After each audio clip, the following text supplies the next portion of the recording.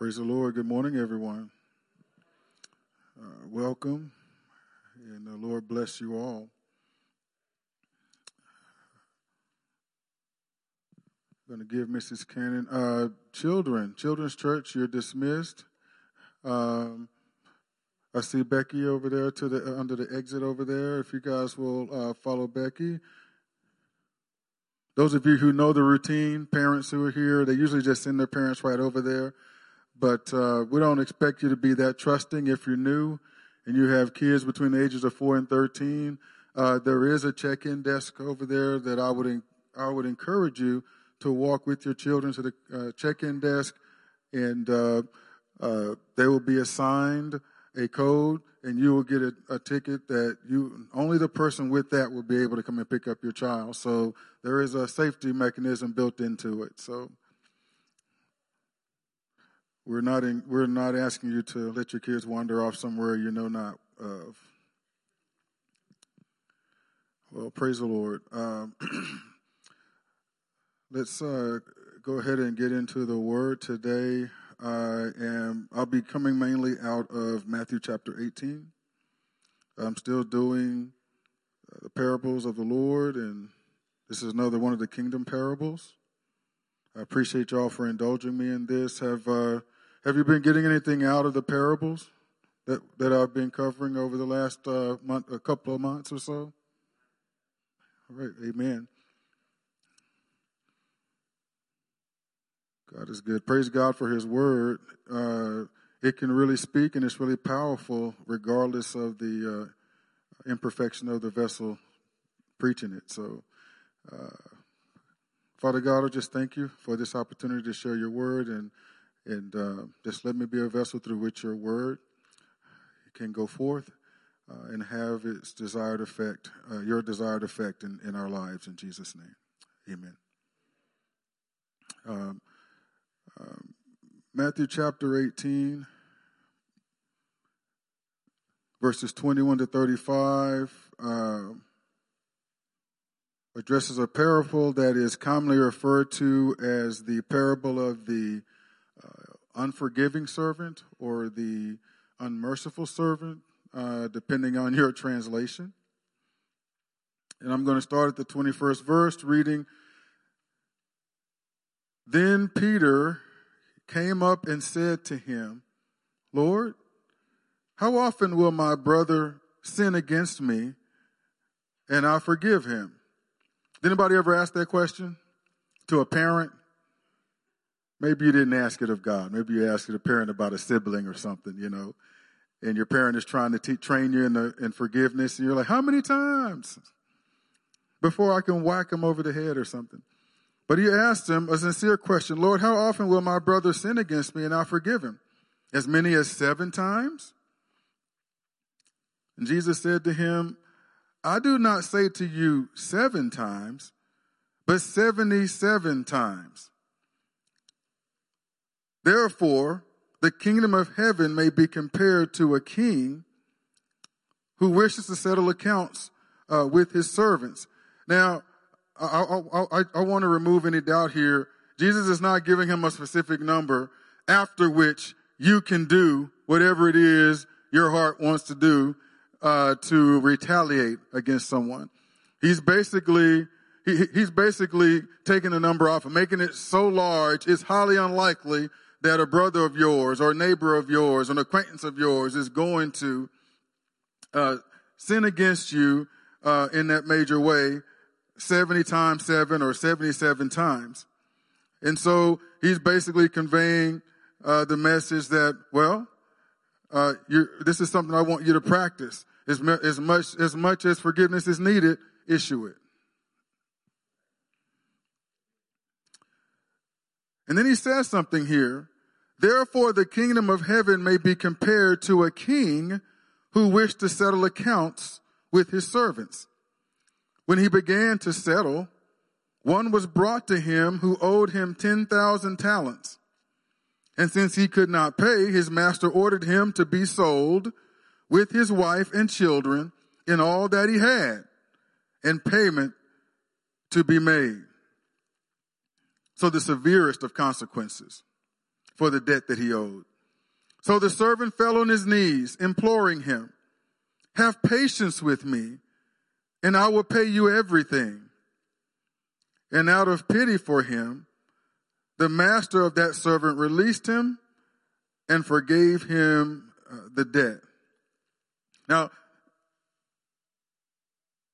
I found resources that gave different amounts, but 10,000 talents, it could be as low as millions, as high as billions. I mean, it is an extremely large debt. It was an unpayable debt if it were translated in today's currency. So he owed a debt that he could not pay. And the king had just declared what the consequences would be, but the servant begged for patience and promised if he had more time, he would pay it back. I don't want to be repetitive, so I'm going to get into these a little bit more. So I'm just going to read through, and we'll come back through it. So the servant fell on his knees, imploring him, "Have patience with me, and I will pay you everything."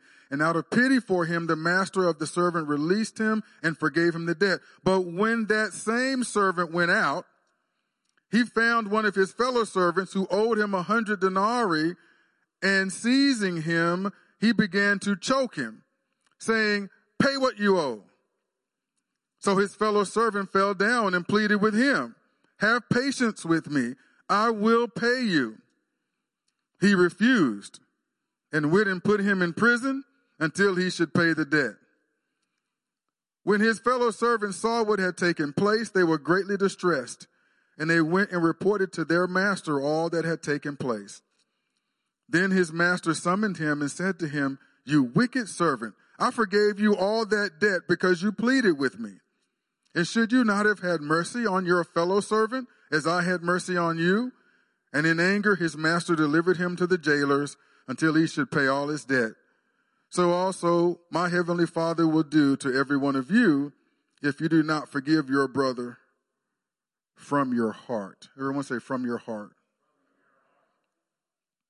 It's one thing to say the words, but the forgiveness issues from the heart. The note here, Peter just takes for granted that he must forgive. He didn't ask him if he must forgive. He said, how many times? So he understands. He remembers the Lord's Prayer when Jesus taught them to pray, "Father, forgive them." When he says, "Father, forgive my debts as I forgive my debtors. Forgive my trespasses as I forgive those that trespass against me." And he remembers God saying, Jesus saying, if you do not forgive others, God will not forgive you. We don't like to talk about that, but it's clear in Scripture how important forgiveness is to God. So Peter, he takes it for granted. Obviously, we're supposed to forgive. He just wants to know, what are the limits?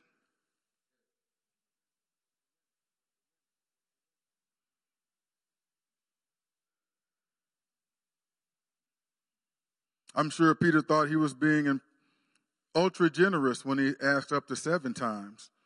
And I forget the scripture reference, but there's a scripture that says the righteous man falls 7 times and gets back up again. I don't know if he was thinking about that verse or not. Should we forgive 7 times or not? But Christ's answers him not just with the number. He says, I want to get this number out of your mind. No, forget 777. I'm going to give you a parable, and I'm going to take your mind somewhere farther than it is currently wanting to go.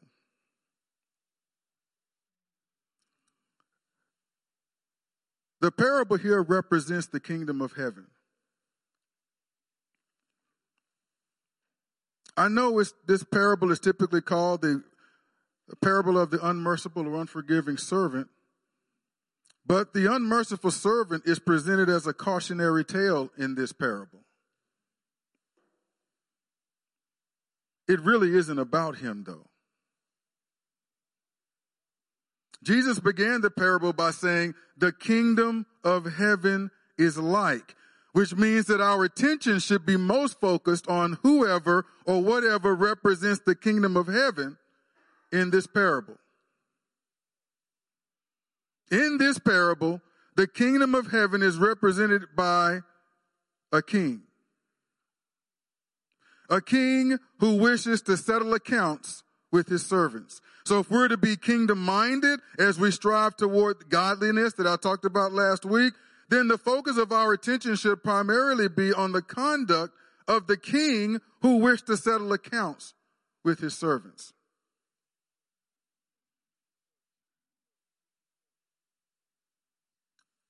Do you have that?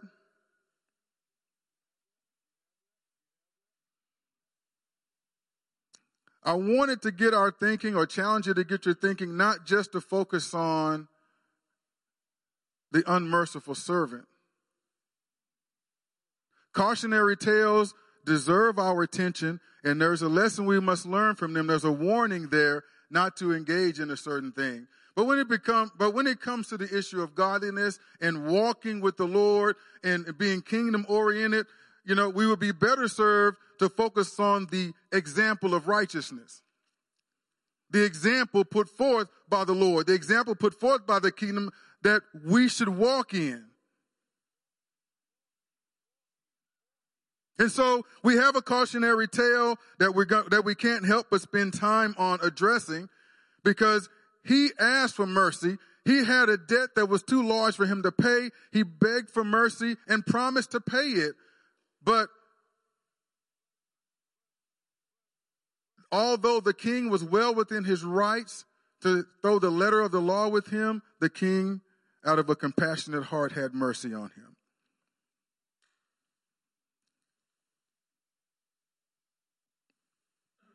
So, there are three things in this parable that we're going to address. First thing, the king's compassionate mercy toward his servant who owed him an enormous debt of 10,000 talents.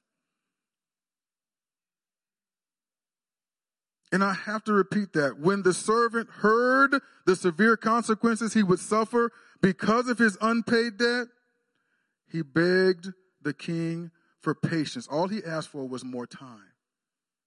If you give me more time, I'll be able to do it.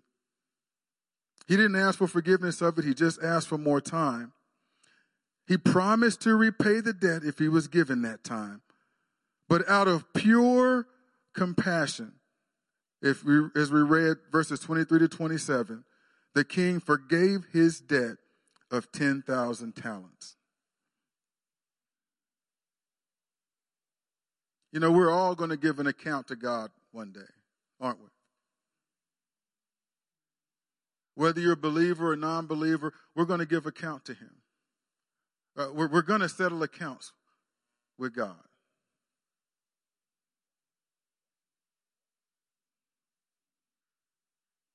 But, and that's something that it ought to be weighty in our hearts. It ought to be, at least to some degree, a motivator for us to be about our Father's business and do the work of the Lord and be faithful in the things of God. As we walk his earth. As we live the life that he gave us.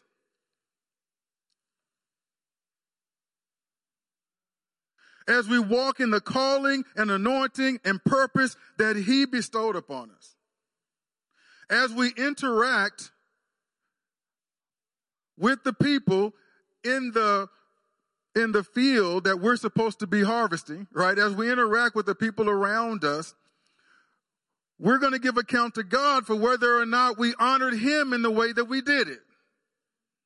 Right? And so we have to have that and keep that in mind, that we have a king that we're accountable to. And he paid our sin debt through the death, burial, and resurrection of his son, Jesus Christ. He says we're bought with the price. We've been redeemed, right? Our life is no longer ours. Our life belongs to him. And he says, this life that I now own, this life that I've purchased, this is what I want you to do with this life. And we're accountable to him to do it.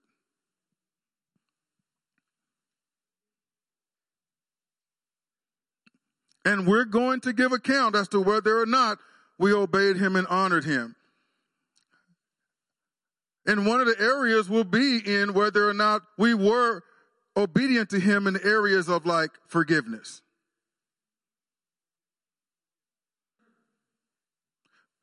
Mercifulness.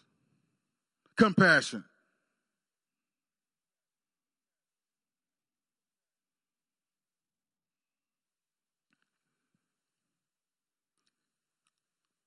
So the example for us to follow here is the compassion and the mercy shown by he who represents the kingdom of heaven, because that's what should be a defining characteristic of the kingdom and the people thereof. Are you hearing that?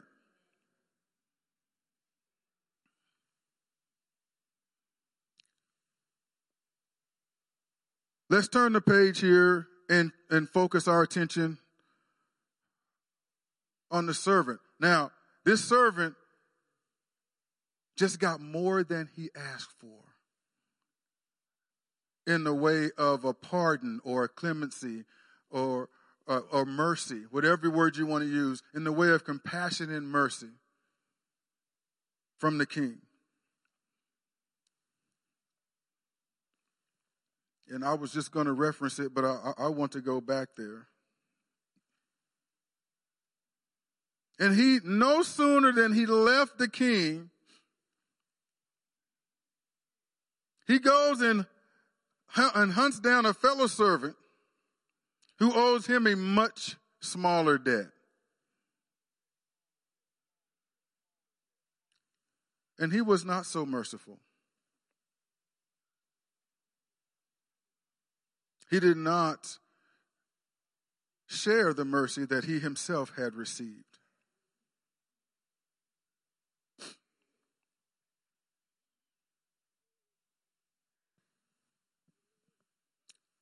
Scripture says that he grabbed the fellow servant by the throat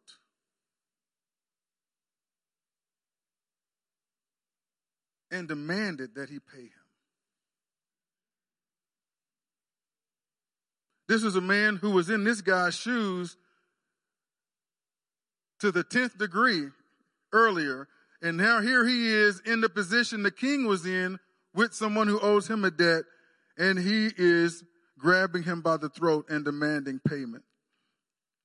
So we're going to look at the servant's lack of compassion and his mercilessness toward a fellow servant. All right? So he was facing a superior that he owed a debt to. Now he's got a peer of his, a fellow servant, that owes him a debt.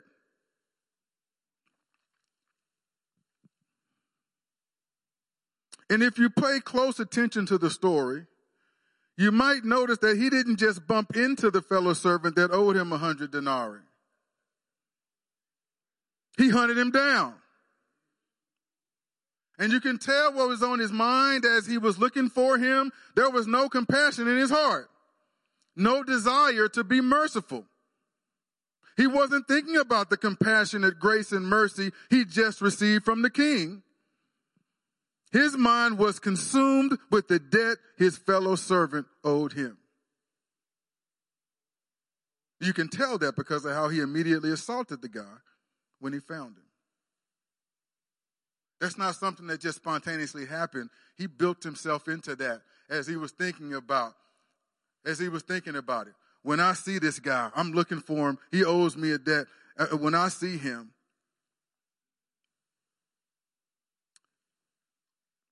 he grabbed the man by the throat and started choking him while demanding that the debt be paid.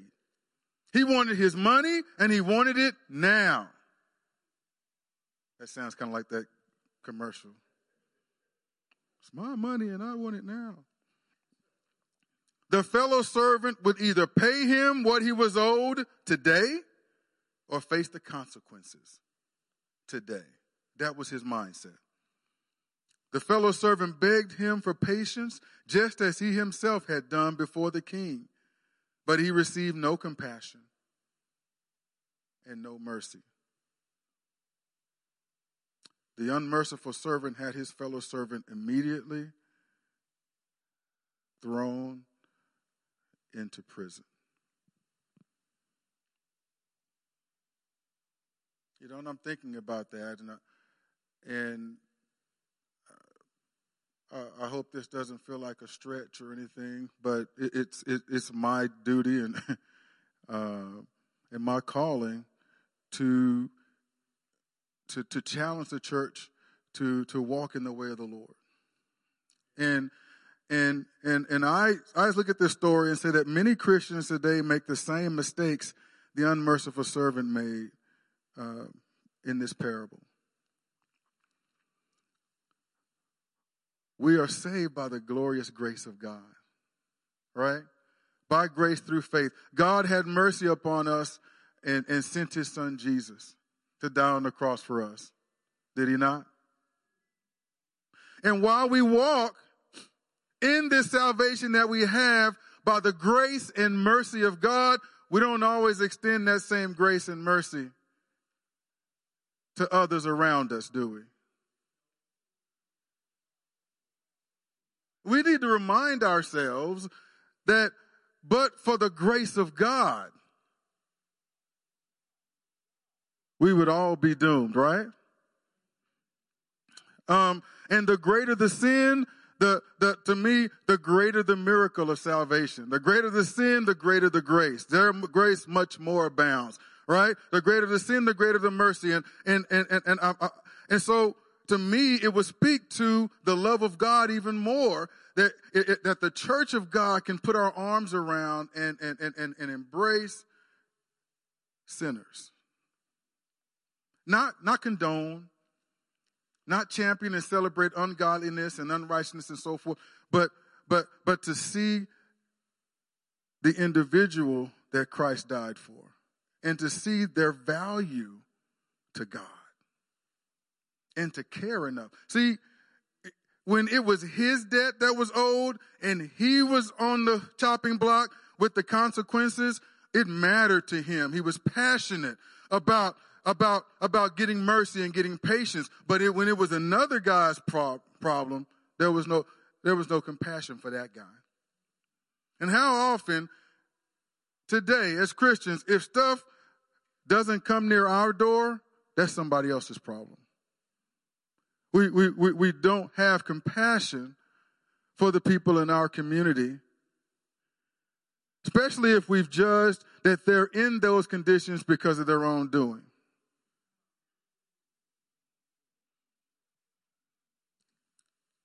And so we dare to get on the throne of God as though our judgment is just in these situations, and we end up veering away from the heart of compassion, the heart of mercy that God has commanded us to walk in. And I say that, I want to be clear about that so that we can guard against that, right? If something's happening in another state, or something's happening at the other side of town, or something's happening to someone that I don't know, am I able to have a heart of compassion and mercy enough to even pray for that individual, to reach out to and see what I can do and some way I can be of benefit to that person? Do I care enough for it to matter to me? Now, this is a little bit different because this guy, the debt was owed to him, right? The debt was owed to him. The king didn't tell him to have the mercy against anyone that owed him a debt. You just would have thought that that's what he would have done. The king forgave him his debt. It doesn't say in the scripture that the king said, now you've been forgiven, now go out and forgive everybody who owed you anything. The king didn't do that. He just forgave him his debt. But how he treated this guy here, his fellow servant, tells me that his plea to the king wasn't from a repentant heart. It was just from a desperate guy who didn't want to face the consequences of his situation. Because if it was from a sincere, repentant heart, then he would have issued the same forgiveness that he had been given. Are you hearing that? And so this was not, he was forgiven But he was never repentant. He never humbled himself before the king. He just groveled. He was just doing what he felt he needed to do to get out from under the consequences. And let that not be us. You know, CJ before me used to say, you know, let's not just accept God's salvation to have fire insurance. All right? Let's not do it just to avoid something. All right? Let's not do that. All right? God does not just want us to prevent us from getting to hell. God wants relationship with us. We've entered into an eternal relationship with the God of our salvation. He sent his son because he wanted us in fellowship with him, right?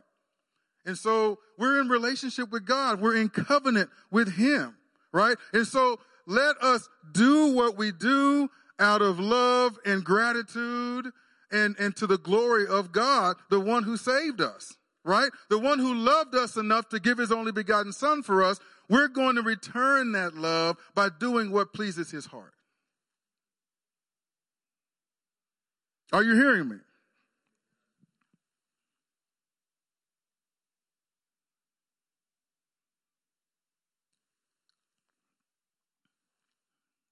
And I know all of us in our homes, in our everyday lives, we have slights that happen to us. We have sibling rivalry, sibling conflict. We have spousal spats and all these things. And, you know, it's so easy to go into battle mode. And when you get there, you're all in and you're in it to win it, right? And we lose sight of the fact that, okay, yes, I do believe I'm right here. You know, this guy was right. He wasn't wrong. He wasn't unjust in approaching the guy to pay his debt. He wasn't unjust. It wasn't unjust for him to do so. He was not obligated to forgive a debt just because one had been forgiven to him. But he was obligated to treat the man with some dignity and respect.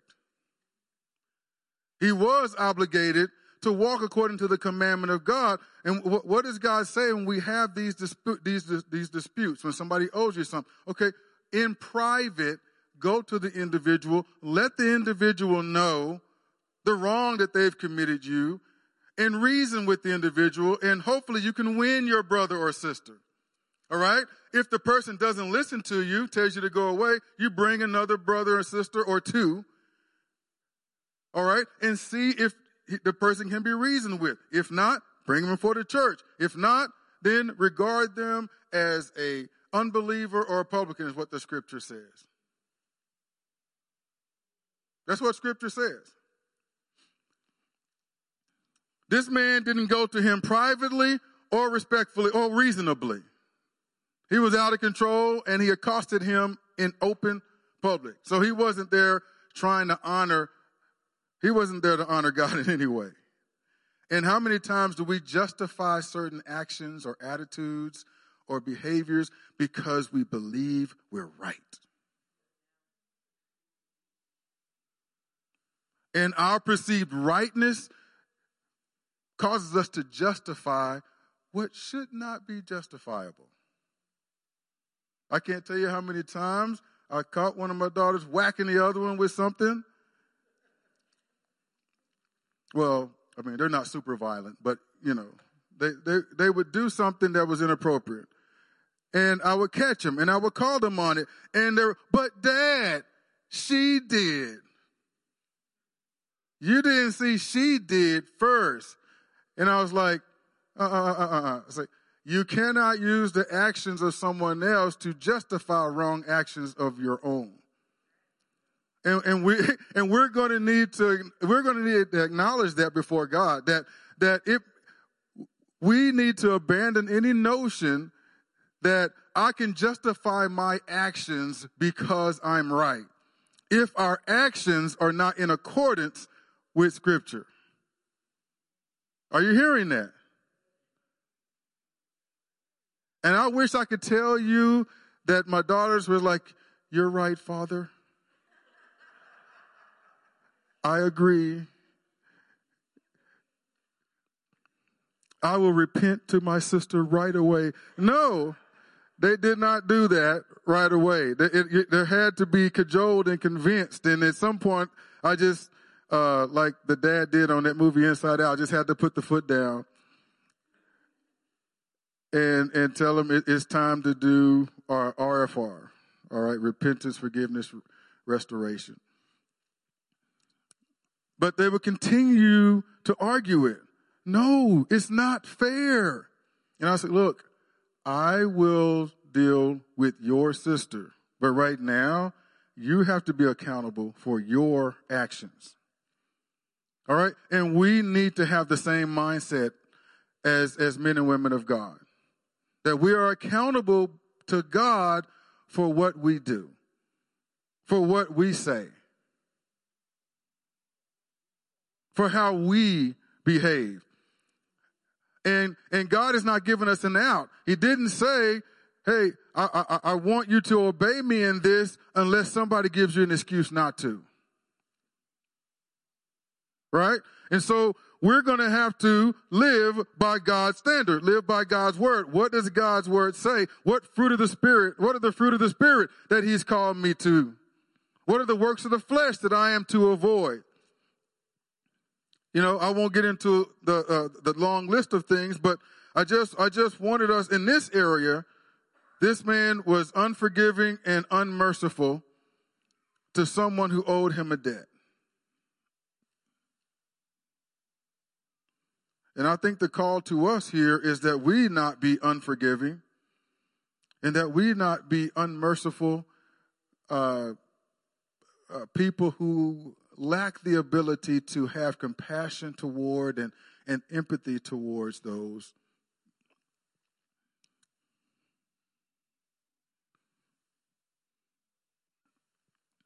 who are either who are in some way in our debt.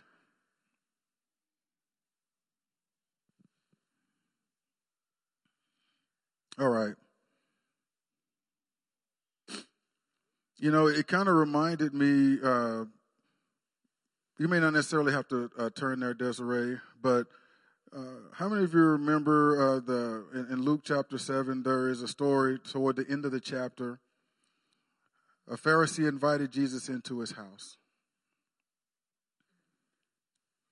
And he was fellowshipping with him and enjoying a meal, and a woman came in. She wasn't invited, but she came in. And she came there to meet Jesus.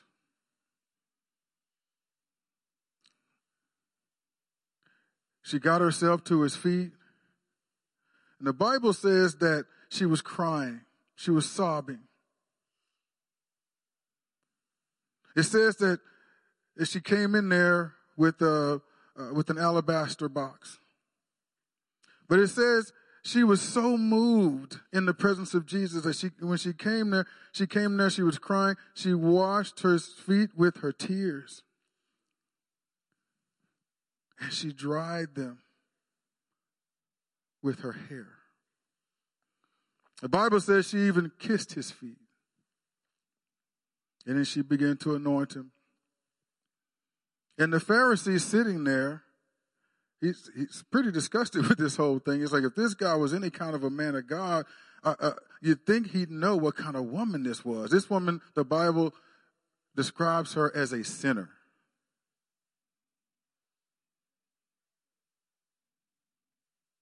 You know, and Jesus, knowing the man's heart, you know, and the gist of it was that, look, he who has been forgiven much loves much. He who has been forgiven little loves little. And he looked at that precious woman and said, your sins are forgiven. Right? And here we have a man of God, a Pharisee in the house.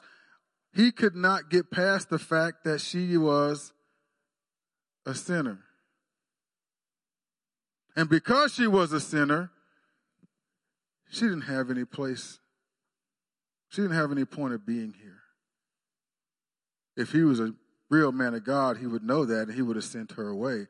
But Jesus is like, no, no, no, no, the real man of God. All right. I'm going to show you what a real man of God does. This woman here, she came here acknowledging the error of her ways. You invited me into your house. It's like you see me as a peer. You know, you've not been humble. You've not received me as the Lord and Savior that I am. You know, you feel like you're okay with God. You don't feel like you need to be humble and receive me with humility. She's come in with her head bowed, with her eyes shedding tears at my feet, won't even look up at me because she knows she's a sinner in need of forgiveness.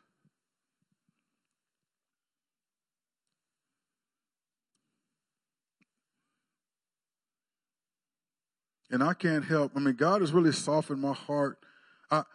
I can't help, even when I'm looking at those who are walking in sin and degradation, I cannot help but see those people as lost sheep that Christ died for and that Christ desires to be in relationship with. I can't help but to see them that way. And the compassion of God just moves on me toward those individuals because I know the heart of my God is that they be saved. Where they're headed, he does not want them to be there. He does not want them to end up there because they'll end up there in eternity, in a place that was never meant for them. And I know there's a lot of issues in this day and time that grab our attention.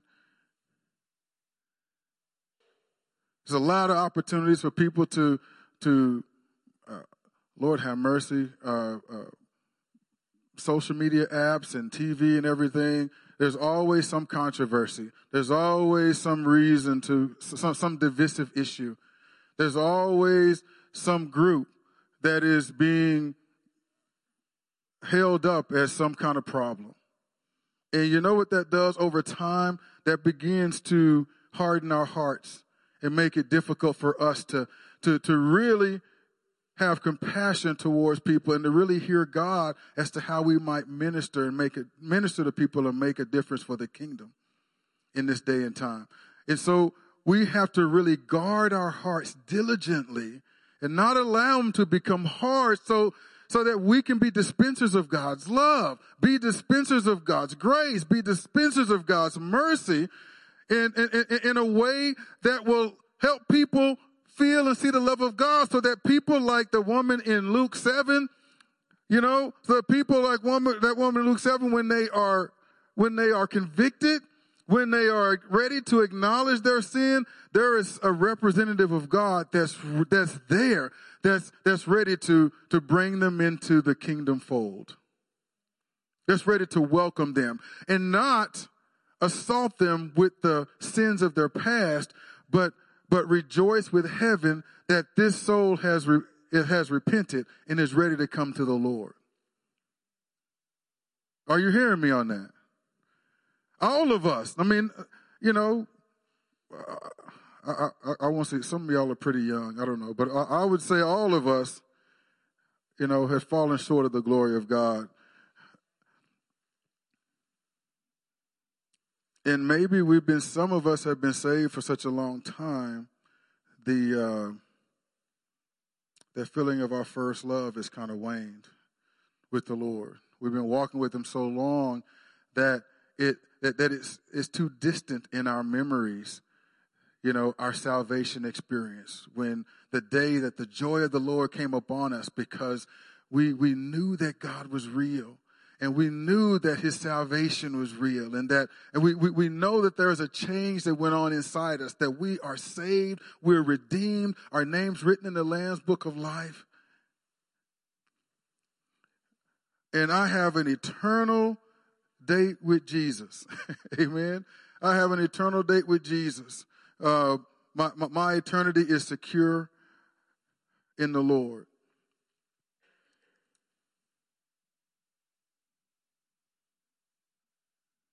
So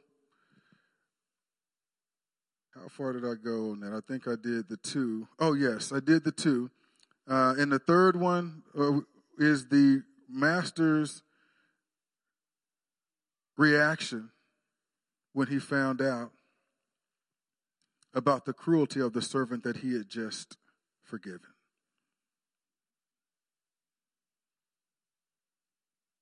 Why did I say earlier that he assaulted the guy out in public? Well, it's right here in the passage. When his fellow servants saw what had taken place. So this wasn't just a one-on-one encounter. There were witnesses to it. When his fellow servants saw what had taken place in verse 31, they were greatly distressed, and they went and reported to their master all that had taken place. I don't know, and I doubt that this happened, but I don't know that they were present when the master forgave the unmerciful servant. You know, I believe he went in to settle up accounts with the master, with the king. But they were present when he encountered his fellow servant. And what he did has such an impact on them. The wrongness of it, it was so severe what he did that they decided they would go and tell the king.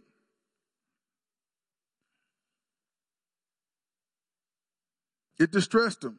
And when his master summoned him and said to them, then his master summoned him and said to him, "You wicked servant. Now, I forgave you all that debt because you pleaded with me." Isn't it interesting that he calls him a wicked servant? It doesn't say that he was walking in sin, out in frivolous living and so forth, but the character of what he did pertains to wickedness. It's wickedness to be unmerciful. It's wickedness to be unforgiving.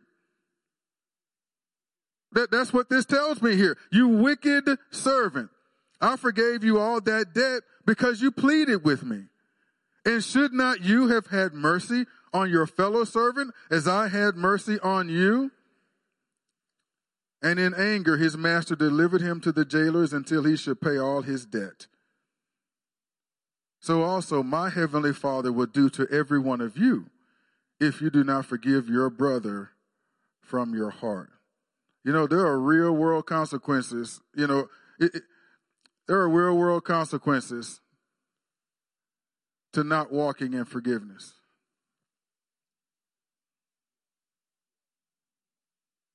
I said there are real consequences to not walking in forgiveness. I don't need an amen. I need you to hear it. All right? Because there's a reason God emphasizes it so much.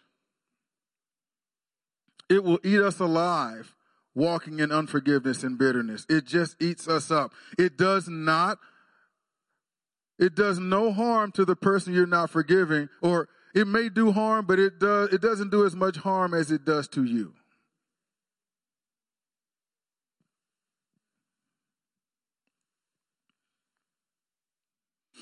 And we see here, Jesus was very intentional with this parable. He tells me God is not playing around with this forgiveness thing. He is not playing around with this being merciful. He's not playing around with expecting us to have compassion toward others. Are you hearing me on this? He's not playing around with this. God, and I tell you what, this, and love compels me to say this really ups the ante for those of us in the body of Christ. We do a thing in our home, and we got it from Growing Kids God's Way, called elevating the good. All right? And so and the concept is, I love you enough, I value our relationship enough that I'm going to endeavor to elevate the good, to encourage you to do right in this situation. And we tell our kids, don't just run and tattle. Give your sibling the opportunity to have a change of heart. Give them the opportunity to repent. Okay? Hold them accountable in that way and say, when you do this, it makes me feel this way. I ask you to stop it. and so forth. And if they don't stop it, you say, okay, hey, I've asked you to stop it. If you continue, I'm going to go raise the issue with mom or dad. All right? And so you're giving them a chance. Hey, there is a bridge over this troubled water. Okay? And I'm giving you a bridge. I'm giving you the opportunity to walk over the bridge. But if you insist on wading in the troubled water, eventually I'm going to let you be held accountable.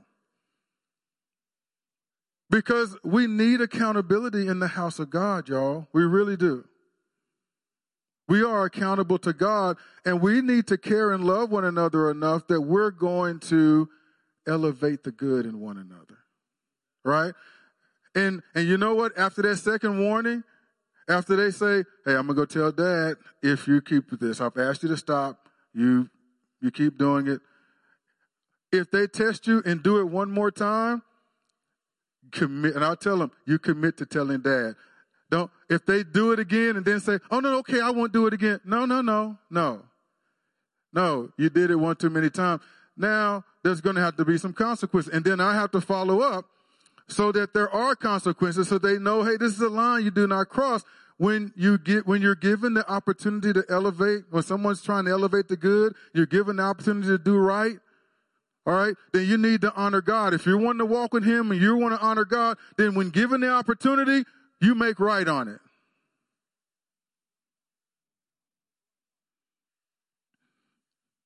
I think that's how iron sharpens iron. I think that's all part of bearing one another's burdens and other one another's of Scripture. That we are to be like a family. We are the family of God, and that God.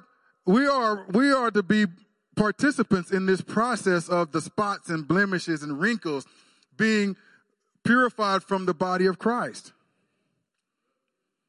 Okay? And I know conflict, people like to avoid conflict or we know we got our own issues, so we don't feel comfortable in confronting one another in love. It's okay if you do it in love. It's better that you tell a person that they did something that offended you than for you to stay quiet and let that fester in your heart and let you see that person a certain way, and they're oblivious to the fact that you see them that way, and you can't even love them as a brother or sister in the Lord because you've not forgiven them.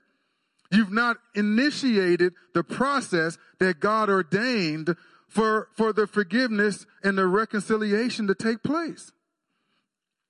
Right? And so I would challenge you, if you have a brother or sister in this body or just wherever, brothers or sisters, I know you got Christian friends that don't go here, but if you have a family member or friend or neighbor or fellow brother or sister in the Lord, and you've been harboring something in your heart and you haven't been able to and you haven't said anything to them about it, I would encourage you to say something about it. You might be surprised. What you may thought was an intentional act to offend you might have been something that was meant totally different. We don't know if we don't communicate. We don't know if we don't obey God in that and allow the process to have its way. Are you hearing me? But we need to do it not, to really point the finger at the person, but we really want to honor God because we want to be in right fellowship with our brothers and sisters in the Lord. We want to be a positive influence on God working and maturing that brother or sister of ours and for them to have a positive influence on us that way, right?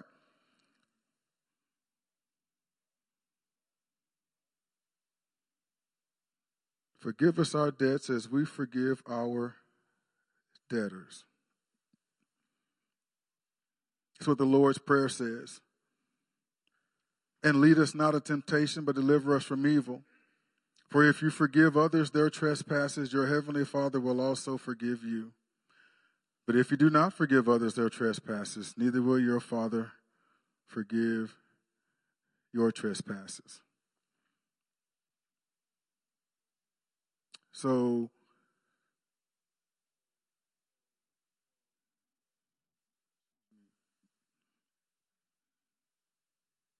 And I'm going to wrap up here in James chapter 2.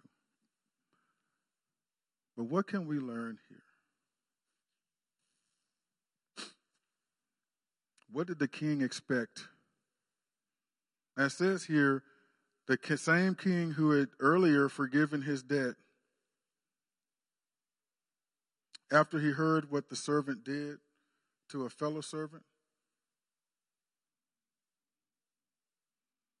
he changed his judgment and made the unmerciful servant pay the penalty that he had earlier forgiven him of. So I said that unmerciful servant is a cautionary tale. What can we learn from him? Well, I've kind of alluded to it, but one, the thing that we can learn from it is we need to continually remind ourselves of the grace of God toward us. The mercy that God bestows upon us every day. If you're like me, there's reason for me to pray every day asking God to forgive me. And while I don't make light of it, I just take it for granted that, I humble my heart before God and ask his forgiveness. I take it for granted that he's going to give it.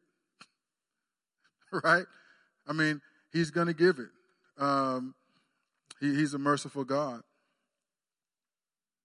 And so we need to remember that.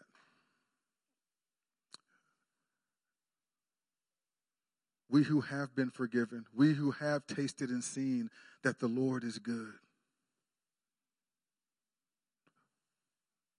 We who know the tender mercies of God are the only ones that can express that which we have personally experienced. And so let the mercy of God flow through us. So let's be in constant remembrance of God's love and mercy, compassion toward us. How many times did Jesus do work a miracle for someone? The Bible says he was moved with compassion.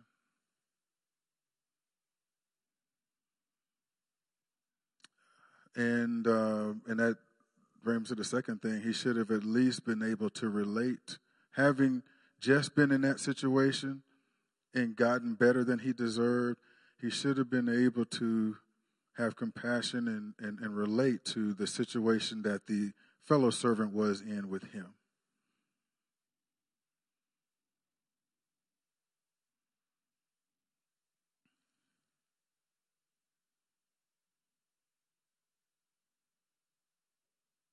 He should have seen his distress and just, oh my gosh, I was just there. So we have a duty to forgive. And since God's not playing around, there is a danger to not doing so. In conclusion, James 2 verses 12 and 13 say this: so speak and so act as those who are to be judged under the law of liberty. Remember, I said we're all going to give an account. For judgment is without mercy to one who has shown no mercy. Mercy triumphs over judgment. As much as Jesus knows, judgment awaits those who reject the gift of salvation. He is not relishing the judgment that is to come for those who die rejecting his salvation. His eager expectation, his desire is that they come to the knowledge of the truth. Mercy triumphs over judgment. And so let us be more mercy focused and less judgment oriented.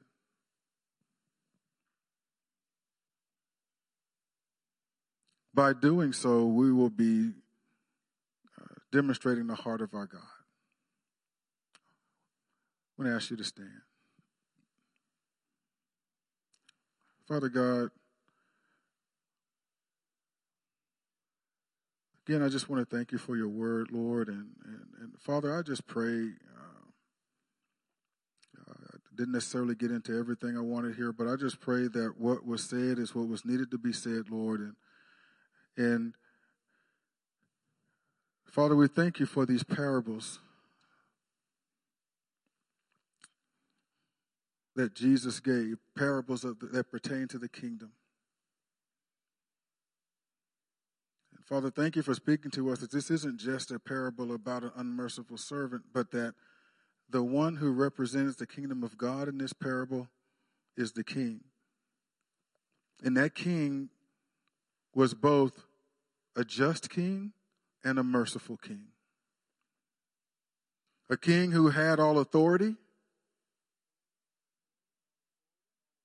who is not afraid to mete out consequences for those who deserve it, but whose heart is soft enough that when those who deserve consequences kneel before him and beg for mercy, he has a heart of compassion that allows him to show mercy. And Father, let that character trait that is exhibited, a character trait that this parable says is a character trait of the kingdom of heaven. And those of us who are members of the kingdom of heaven, let that character trait be in us and be expressed through us in our own lives, in our homes, in our communities, in our places of work, our places of worship, Father God, in our various spheres of influence. Because the kingdom of God is here. It is with us. It is among us. We are, those of us who belong to Christ, we are citizens of the kingdom of heaven. The kingdom of heaven is here. The world can't see it. They can't see it, smell it, touch it, taste it. They don't know you, Father God. But some of them know us.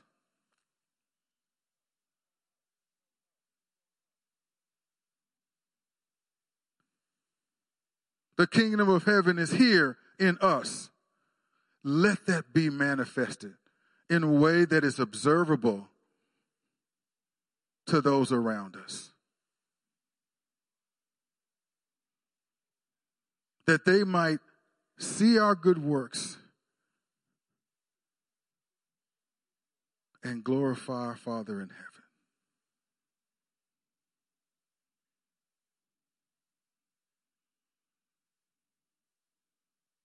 So we thank you for the example of the king, the kingdom example of the king in this story, and the challenge that we conform ourselves